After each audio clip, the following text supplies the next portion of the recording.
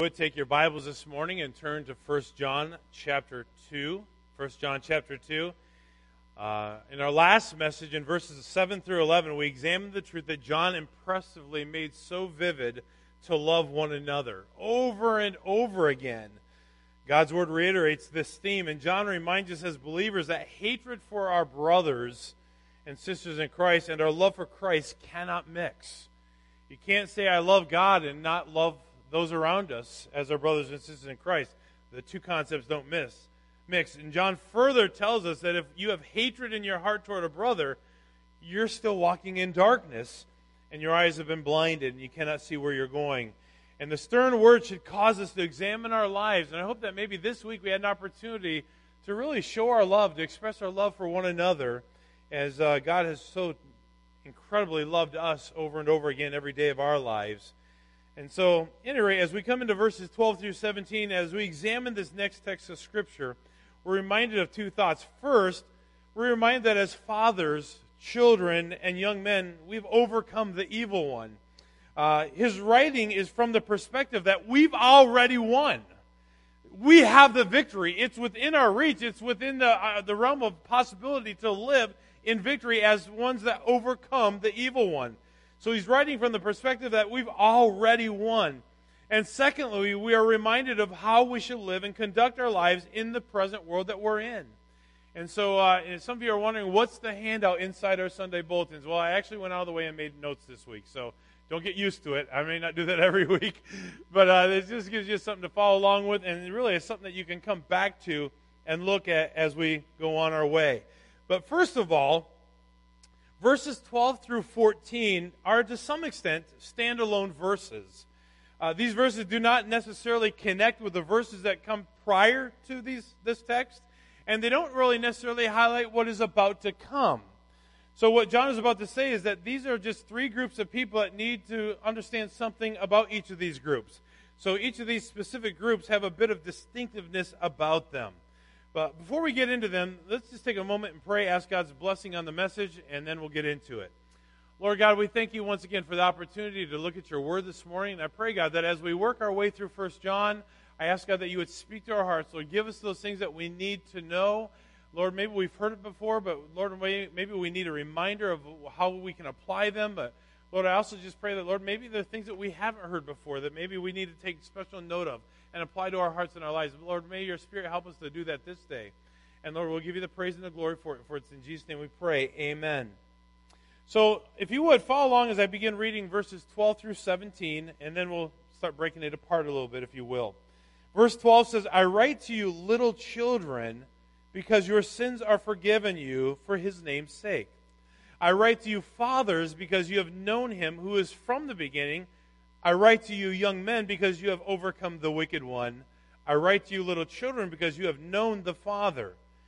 I have written to you, fathers, because you have known him who is from the beginning. I have written to you, young men, because you are strong, and the word of God abides in you, and you have overcome the wicked one. And then the second part of this text is verses 15 through 17. He says, do not love the world or the things in the world. If anyone loves the world, the love of the Father is not in him. For all that is in the world, the lust of the flesh, the lust of the eyes, and the pride of life, is not of the Father, but is of the world. And the world is passing away, and the lust of it. But he who does the will of God abides forever. So verse 12, the first point that John makes in this section of text is to little children, to remind them that their sins are forgiven. The phrase little children used in this verse is a general term referring to the body of believers.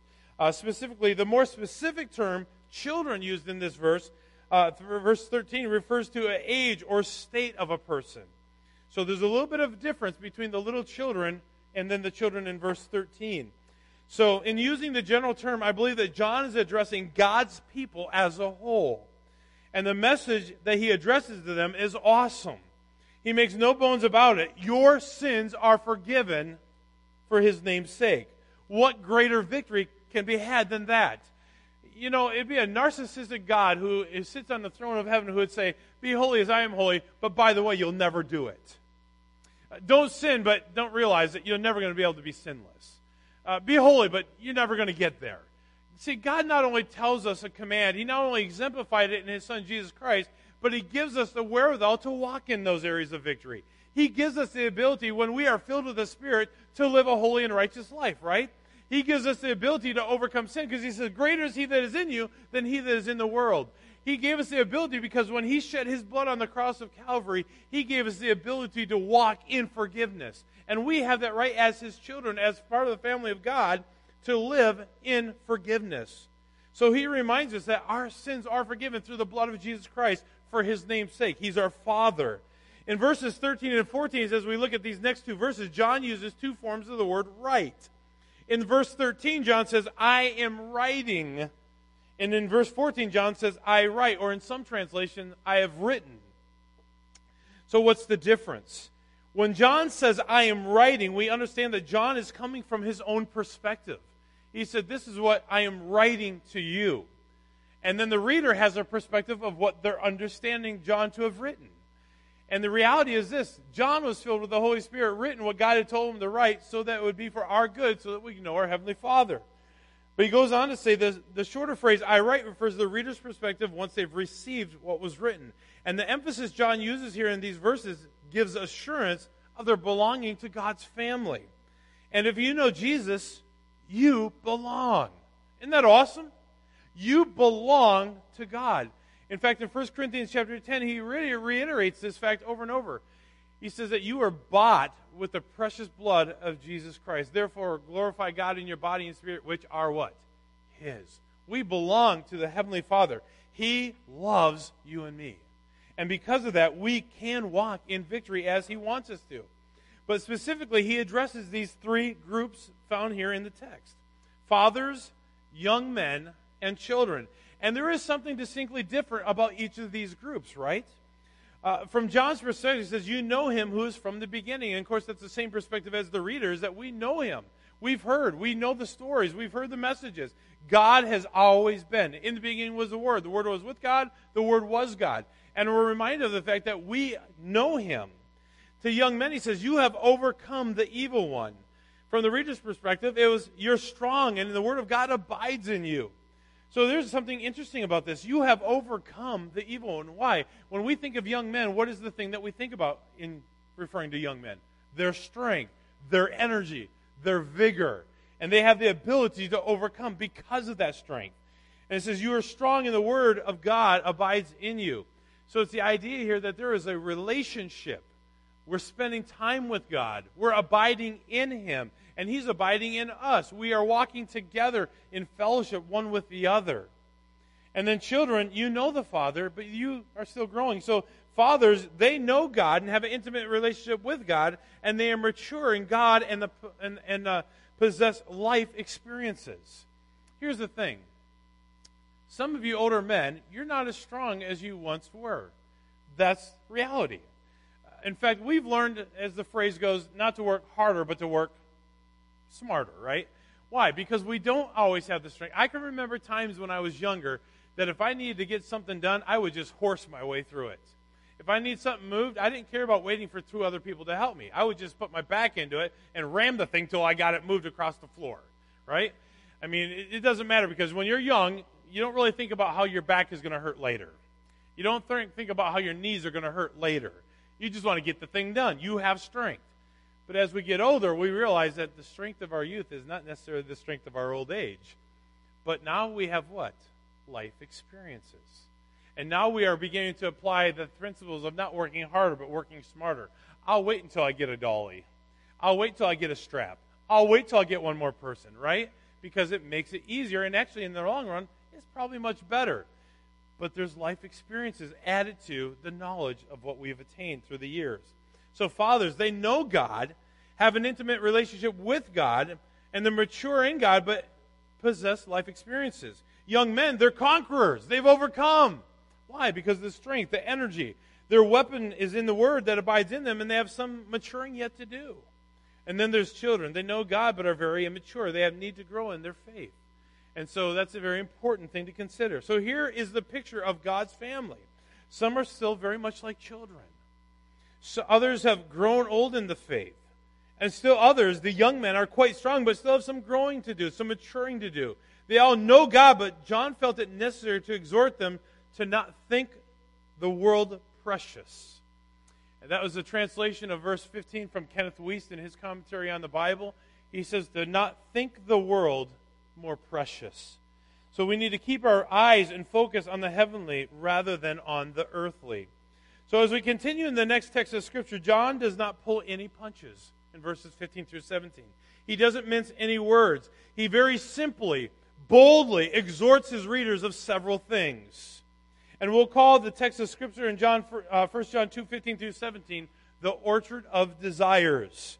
And as you see this on the screen behind me, you're going to see three different trees that represent three different fruits in this orchard of desires. And the three fruits that grow in the orchard of desires is the lust of the flesh, the lust of the eyes, and the pride of life. You say, well, Pastor, those are things that are in the world.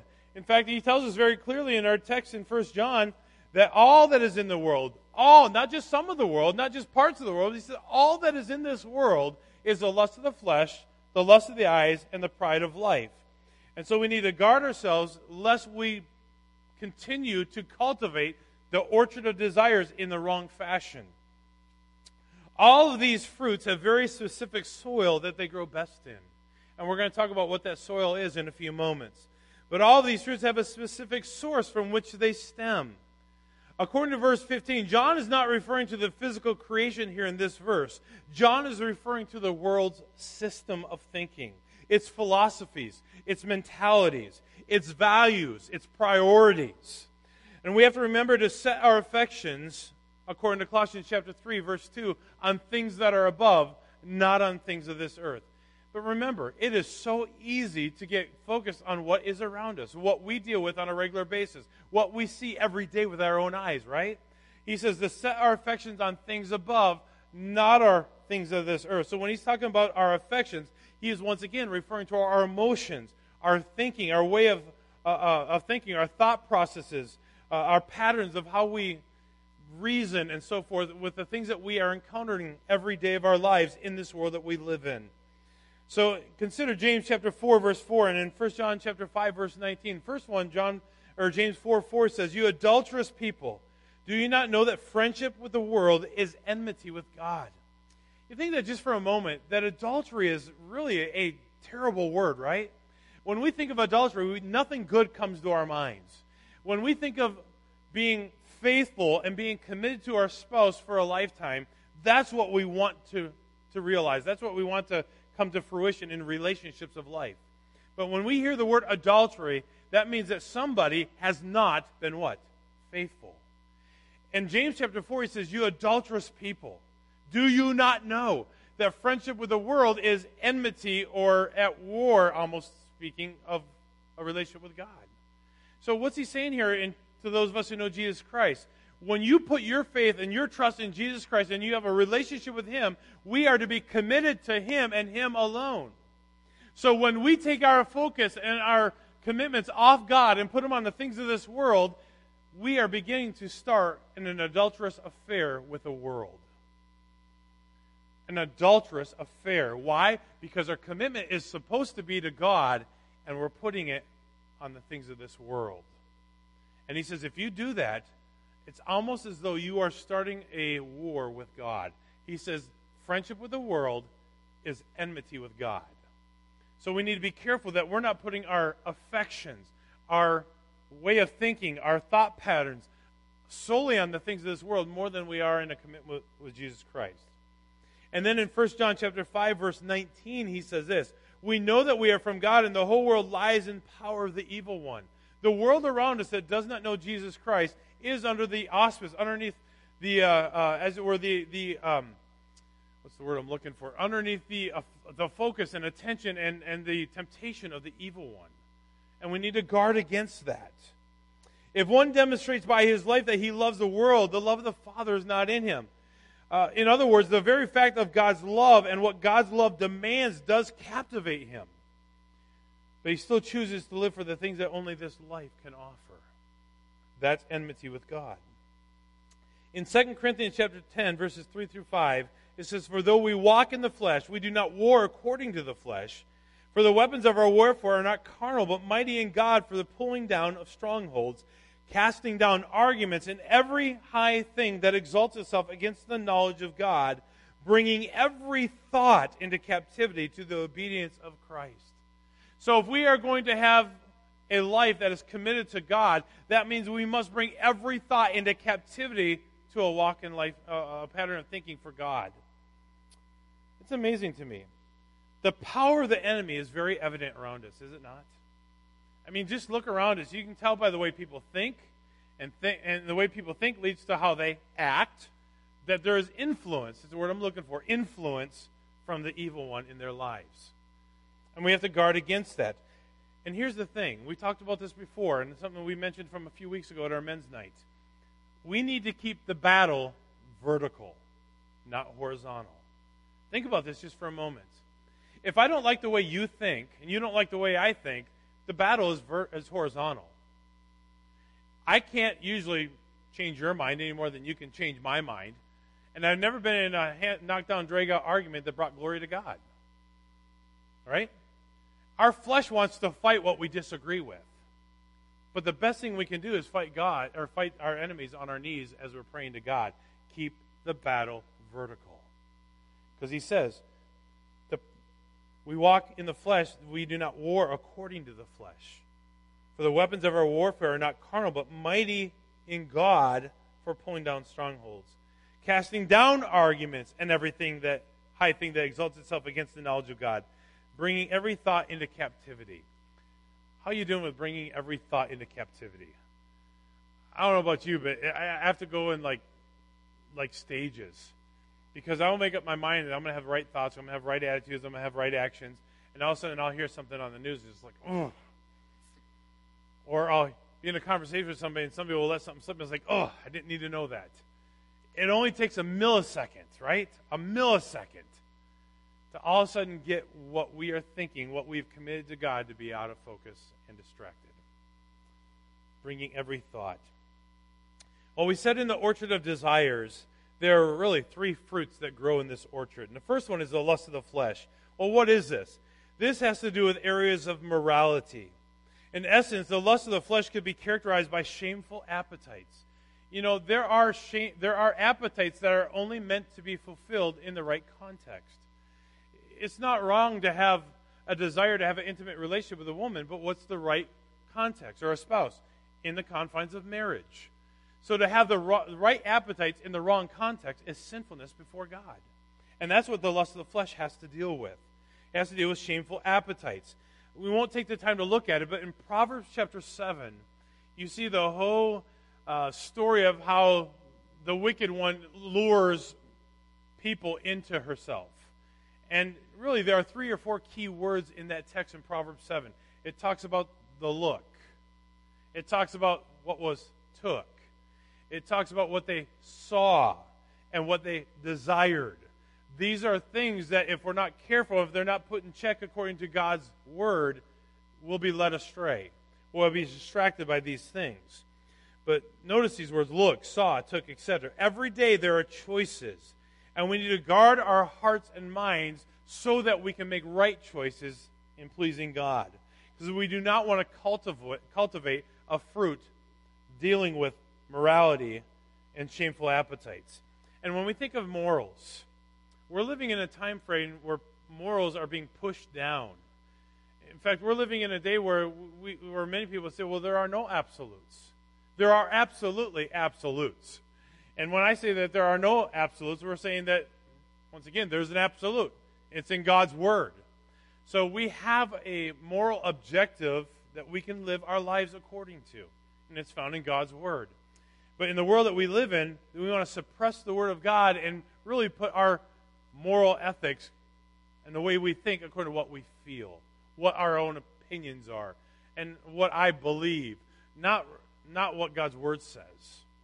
And so we want to be careful that we do not cultivate this orchard of desires in the area of the lust of the flesh. So every day there's choices. And those choices are important because the choices that we make will determine whether or not we please God or please self. Well, there's a second fruit that grows in the orchard of desires, and that's the lust of the eyes. Well, what is this? Well, in essence, the lust of the eyes could be characterized by a showy appearance. I mean, I want to give an appearance that, hey, everything's great. And so many Christians, unless you think that's not part of your life, I think it is more than we want to admit. We walk into church week after week and we say, hey, how's it going? Pat answer is, fine, great, wonderful. Because we don't want to give any ear that things are not just fine, great, and wonderful. We don't talk about the struggles at work. We don't talk about the sinfulness that we indulged in over the week. And we don't talk about the lies that we might have told. We don't talk about the little things that we stole across the counter because it wasn't that big of a deal. We don't talk about those things because we want to give the air that everything is good. We want to give the appearance that things are just fine. But it really has to do with materialism too. The world knows how to package and merchandise all that and merchandise everything that it offers, right? I mean, think about it. You're never going to go to a car lot and find it full of dirt and grime and grub and soil all over the seats. No, they clean it all up, make it look nice because that's what we want to show. You go to the store, I mean, it's not just piled, hey, by the way, all the canned goods are just in those boxes over there. No, they wanted to put them nicely on the shelf so that you can go and grab them. And the better it looks, the more appealing it is to the eye, the more we're going to sell. The world knows how to package what it's trying to sell. And so often we watch TV, we watch the sitcoms, and boy, everyone's in a relationship, living together, doing this and doing that, and well, there's no moral objective, so we can do whatever we want. We just want to give the appearance that everything's great. I'd love to see the first sitcom where someone's living paycheck to paycheck and can't quite make it. I'd love to see the sitcom where they're driving a bunch of beater cars and the cars are breaking down all the time. But you don't see that in sitcoms. It's all about what we want people to see, what we want them to think. It's about materialism. In Genesis chapter 3, verse 6, he says, so when the woman saw that the tree was good for food and that it was pleasant to the eyes and a tree desirable to make one wise, she took of its fruit and ate, and she also gave to her husband with her, and he ate. In Genesis chapter 3, verse 6, there are several key words that we can see. It's words like look, and it's been often called the look that made one took.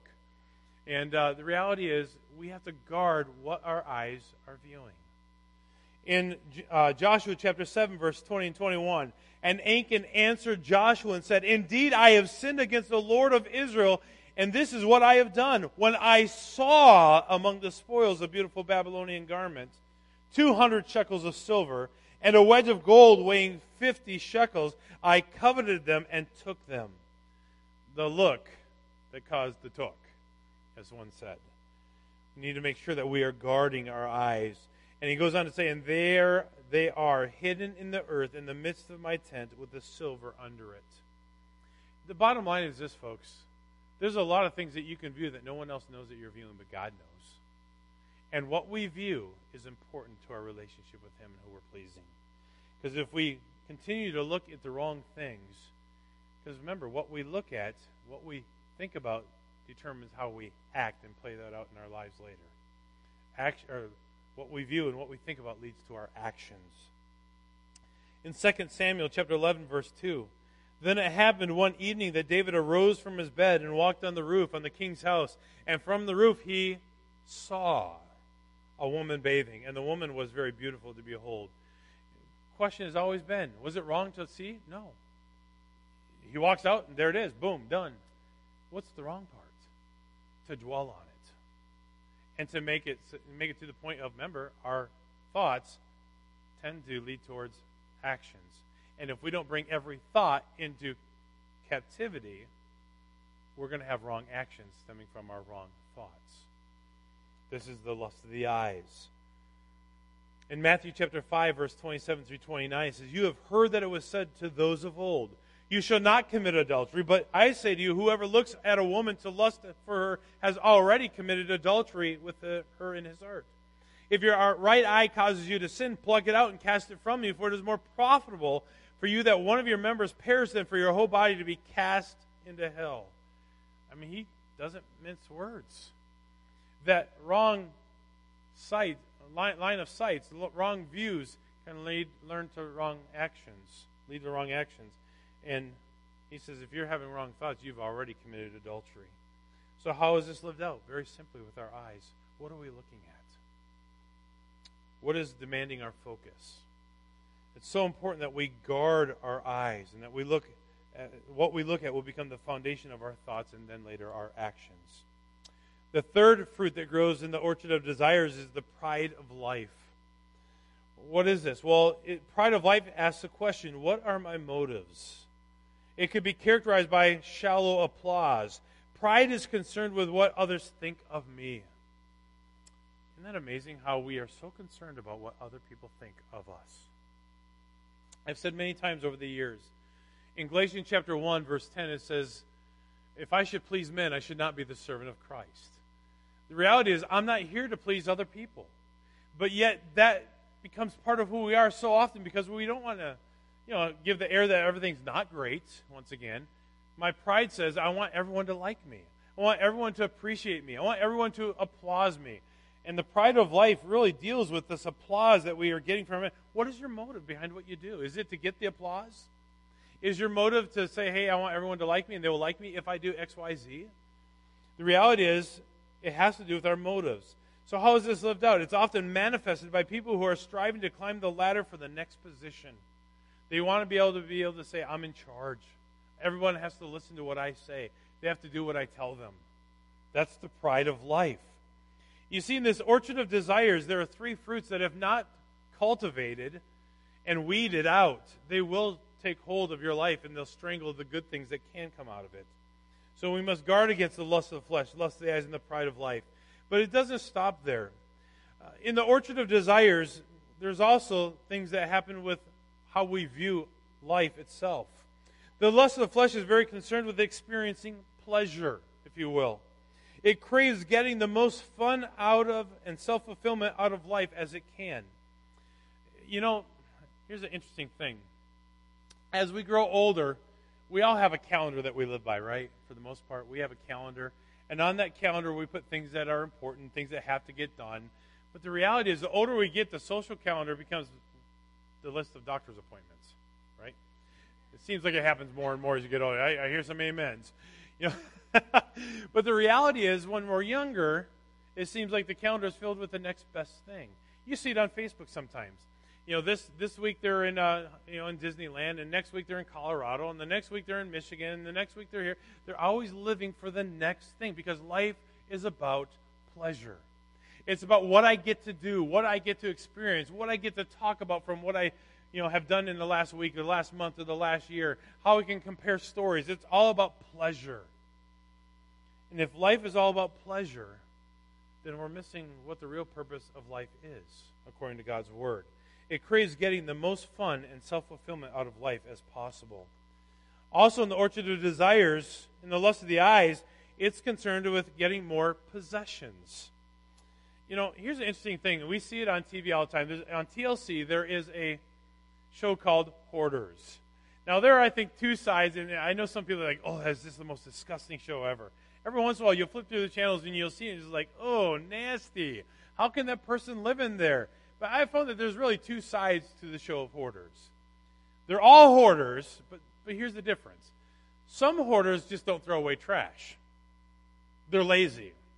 I mean, it would take no more effort to throw the trash in the garbage can versus throwing it on the floor. You're just lazy. But the other side I find a little more interesting. They will have 200 garments against the wall, and they still have the price tags on them. It's not really that they need it. They just wanted it. And it's amazing. If you've ever watched an episode, they'll go in there and say, well, you don't really need these. Yeah, but I want them. Can we take away just 3 of these? Oh. And it's like there's this mental illness that takes over, and I just can't get rid of it. You have 200 garments with price tags still on them. You've never worn them. You've never taken the tag off. But bless God, you're not getting rid of them. That's exactly what we're talking about here. It's the lust of the eyes. It's concerned with getting more possessions. And the person caught up in the lust of the eyes loves to accumulate stuff and things. It's all about the getting. It's about the getting. And then in the orchard of desires, there's the pride of life. And the pride of life likes power. One caught up in the pride of life likes to call the shots, to be the decision maker as often as possible. It's important to them that they know that their authority is known by those around them. Even if it's not real or legitimate, they still want to give the impression that I'm in charge, I'm in control, I have the authority. And that's the pride of life. Going back to the orchard of desires in the lust of the flesh, the person who plants seed in the soil of the lust of the flesh has a desire to do. It's all about what I get to do. Because remember, later I get to talk about it. Later I get to share with everybody what I've done. And it concerns itself with the desire to do. And then when it comes to the lust of the eyes, the person who plants in this soil has a desire to have. One's not enough, or if one is enough, it has to be the best one I can get, or the best ones that I can get, the plural. But it's all about a desire to have. They got to have this experience. They got to have this good, this material wealth, this position. It's all about the desire to have. And then in the pride of life, the person who plants in this soil has a desire to be. To be. You see, all these fruits are really different from each other, but yet they're all really similar, right? So the lust of the flesh has to do with morality, which the world says morality is up to you. Whatever you decide is good for you, well, that's okay. The world says, hey, there's nothing wrong with having shameful appetites. I mean, we talk about different countries and how they don't have a divorce rate like we do in America. But the reality is, no, they may not have the divorce rate, but the adultery is rampant. I've seen that in parts of India, seen that in parts of Africa. We don't have the divorce rate, but trust me, the sin is there. It's hidden. The lust of the flesh has a desire for pleasure, and there's no restraint to it. It's whatever I want to get involved with. It's the desire to do so I can talk about it. The orchard of desires in the fruit of material of the lust of the eyes is materialism. It's all about what I can accumulate. It's the appearance. I have it all together. And everyone knows what I have. They know that I've got not just one car, but I've got 3 new cars. I don't just have a home. I have a nice home. I don't just have a bank account. I have a fat bank account. I'm going to make sure you know about it. I don't just have this. I have this. It's all about materialism. It's about the possessions and the desire to have, and there's never enough. And then in the pride of life, it really has to do with their motives. The shallow applause, and that's what it is, shallow. Because I'm really worried about what I'm making them think. And the power, whether it's real or perceived, it's my power. And the desire to be, even though it may not be real. So you might be wondering, what is the soil of all these fruits? The soil for each of these fruits is very simply selfishness. It's selfishness. Tell me that when one has a orchard filled full of the lust of the flesh, it's not selfish. Tell me when there's lust of the eyes that it's not selfish. I want what you have, and so forth. Tell me that when there's not pride, it's not rooted in selfishness. God's word is full of verses that deal with the pride and how it's an abomination to God. And you know what the middle letter of pride is? I. Because it's all about me. It's all about what I think, what I believe is important, what I want others to think, so forth. The soil is selfishness. And it's something that each and every one of us must battle. It's something that each and every one of us must determine in our hearts that we're not going to let anything grow out of a root of selfishness, because it will destroy. It's all about what pleases me. Well, the source of selfishness is really sin. It's sin. We're people who, we don't like to admit it, but there's a sin that we're born with. In Romans 3:23 it says, "For all have sinned and fall short of the glory of God." The source for all these fruits in the orchard of desires is obviously our sin nature that we're all born with.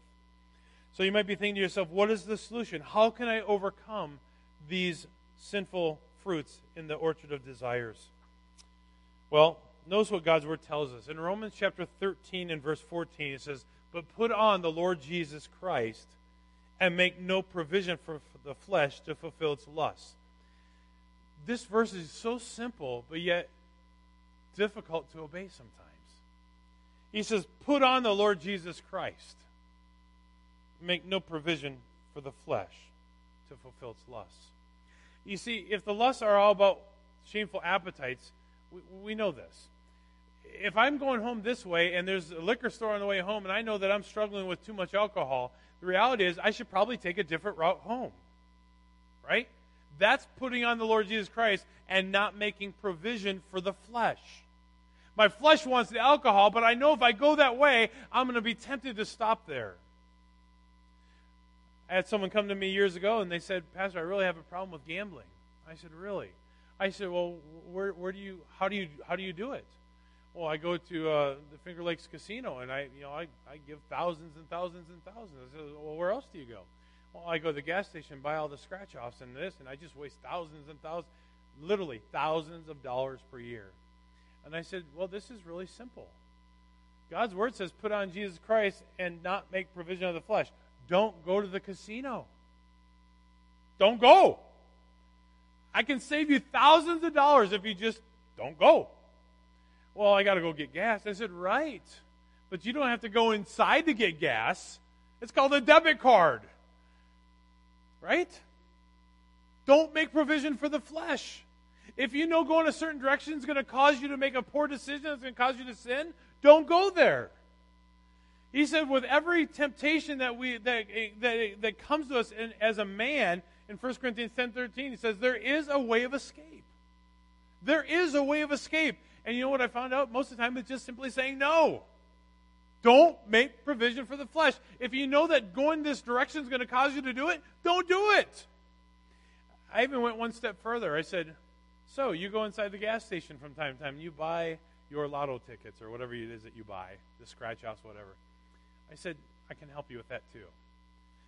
Just take a little tiny piece of paper and fold it in half. And then put your debit card inside that piece of paper.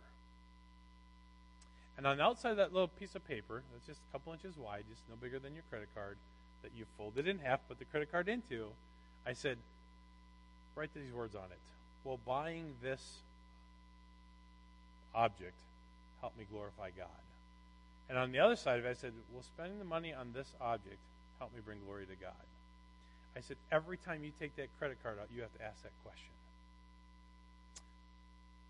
So a little bit later, that person came to me and says, oh, I'm back at it again. I said, where's your debit card? Well, I took the piece of paper away because I was feeling guilty. Right? But it worked. Don't make provision for the flesh to fulfill its lusts thereof. Galatians 5:16 also says, I say then, walk in the Spirit, and you shall not fulfill the lust of the flesh. So that means every day I have to make a choice. I'm going to walk in the Spirit, not in the flesh. There's only two choices, flesh or spirit. And there's a choice as to which one I'm going to live in. Romans 8 talks a lot about that. And 2 Timothy 2:22 says, flee also youthful lust, but pursue righteousness, faith, love, peace, and those who call on the Lord out of a pure heart. See, here's the deal. I can't pursue righteousness and sinfulness at the same time. Because if my focus is on righteousness, well, then that's what I'm going to do. I'm going to be righteous. I'm going to live a life pleasing to God. I'm going to do what's right and holy in His sight. But if I want to fulfill the flesh, I'm going to keep my focus over here. It's a choice. When it comes to the lust of the eyes, Luke chapter 12, verse 15 says, and He said to them, take heed and beware of covetousness, for one's life does not consist in the abundance of the things he possesses. It's not about what we can get. Some people live their entire life accumulating just because they can. And He says life is not about the abundance of things we can possess. 1 Timothy chapter 6, verses 6 through 10 says, now godliness with contentment is great gain. For we brought nothing into the world, and it's certain that we can carry nothing out. And having food and clothing, with these we shall be content. But those who desire to be rich fall into temptation and a snare, and into many foolish and harmful lusts, which drown men in destruction and perdition. For the love of money is a root of all kinds of evil, for which some have strayed from the faith in their greediness and pierced themselves through with many sorrows. We have to understand that possessions can cause destruction. It's not wrong to have things. It's wrong for things to have you. There's a difference. I've known people who have much material wealth, but the wealth doesn't own them. I've known people who have a lot of things, and the things own them as well. I've known people who have a lot of things, and as soon as something breaks or somebody touches it or puts a scratch on it or bumps it in any way, they just freak out. Do you know how much that cost? Do you know what I had to do to get that? And it's all about what they got. It's not wrong to have things. It's wrong for things to have you. Because really, when things have us, they're ours. When we have the things that possess us and control us, that's not of God. We're just stewards of what God has allowed us to have. He has entrusted wealth to us. He's entrusted things to us. He's entrusted the things of this life to us to steward them well. And finally, the pride of life. What is the solution? Well, first of all, I want you to understand that pride is real, and pride causes destruction. You remember in Isaiah chapter 14, verses 12 through 15, it says, "How are you fallen from heaven, O Lucifer, son of the morning? How you are cut down to the ground, you who weaken the nations.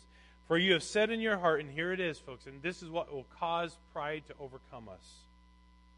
He says, "You have said in your heart, I will ascend into heaven. I will exalt my throne above the stars of God. I will sit on the mount of the congregation on the farthest sides of the north. I will ascend above the heights of the clouds. I will be like the Most High God. Yet you shall be brought down to the Sheol, to the lowest depths of the pit." A person caught up in the orchard of desires, and specifically the fruit of the pride of life, is all consumed with the mighty I.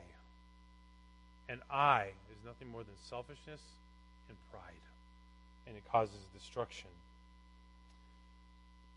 This happens to the greatest of people. In Luke chapter 9, verse 46 says, "Then a dispute arose among them as to which of them would be greatest." I mean, these are people who walked with Jesus. Which of us will be greatest? Pride doesn't evade all of us. All of us have to deal with it at some point in our life. Just this morning, God kind of like, "You dummy." My alarm went off at 7 o'clock. I reached over, hit my phone, stop, alarm was off. And I immediately, and this is what I did, I said, "Lord, it's going to be a long day. I'm going to 2 services. I hope people come. I want to be able to preach the word and do it with energy and life and passion. And God, help me to have the right attitude and the right focus today. I pray, God, just help me to have the strength that I need. Help me be an encouragement to others." And I stopped praying. I'm like, man, I just started the day the way I tell everyone else to start their day. Good job, Ken. Woo, good job. You did it. And it's like, you dummy. Now I got pride in the fact that I did it. I'm thinking pretty good of myself because I actually did what I'm telling everyone else to do. Oh my goodness. It only takes a millisecond to think greater of yourself than you ought. For just a moment, I'm thinking, yeah, I did it. You stupid. Pride. And it slips in that fast. What do you struggle with? Lust of the eyes? Having what's not yours? Trying to get what's not yours to take? Lust of the flesh? All about the pleasure that you can have for yourself and the desire to, really just have and to do and to be able to talk about what you've accomplished, whatever it is. What's your struggle? See, I don't have any. You got some pride there? I don't know. I just know that this orchard can often flourish very easily if we don't weed once in a while. Matthew chapter 27, verses 27 to 29 says, "And whoever desires to be first among you, let him be your slave. Just as the Son of Man did not come to be served, but to serve and to give his life a ransom for many." I wonder how often we want to be served. But we also want to be in charge. But if we're going to overcome the pride of life, we have to realize it's not about us. It's about Him. And even as He exemplified in His own life, He didn't come to be served, but to serve. not to get, but to give. If we will model that in our lives, we can overcome the pride of life. In James chapter 4, verse 16, he says, "But now you boast in your arrogance, and all such boasting is evil." It's so easy to look at others and say, well, I've got this all together. I'm not like them. I'm not like him or her. I don't do this. I don't do that. But look at me and who I am and what I have done or what I have accomplished. And it's easy to think highly of ourselves. So just by review, the lust of the flesh, it has to do with our morality. Our morals come from having a commitment to the Word of God. Our shameful appetites will be dismissed if we walk in the Spirit and not in the flesh. If we are willing to give ourselves to serving others rather than serving selves, the pleasure will be squashed. And the desire to do, if we would channel the doing into serving God. In the lust of the eyes, if we were not worried about materialism, not worried about the appearance that we give to others, not worrying about the possessions that we can accumulate, not worrying about all that we can have, but what we can give, this fruit will be squashed. And in the pride of life, if we would really realize that our motives are to serve God and not others, if we would come to the conclusion that it's all about Him and not about us, that we're not worrying about the applause of man, we're only worrying about the one day standing before our Maker who says, "Well done, thou good and faithful servant." We're living to please Him. It's not about my power. It's about acknowledging His. It's not about a desire to be for me. It's a desire to be for Him, an example, a testimony of His goodness.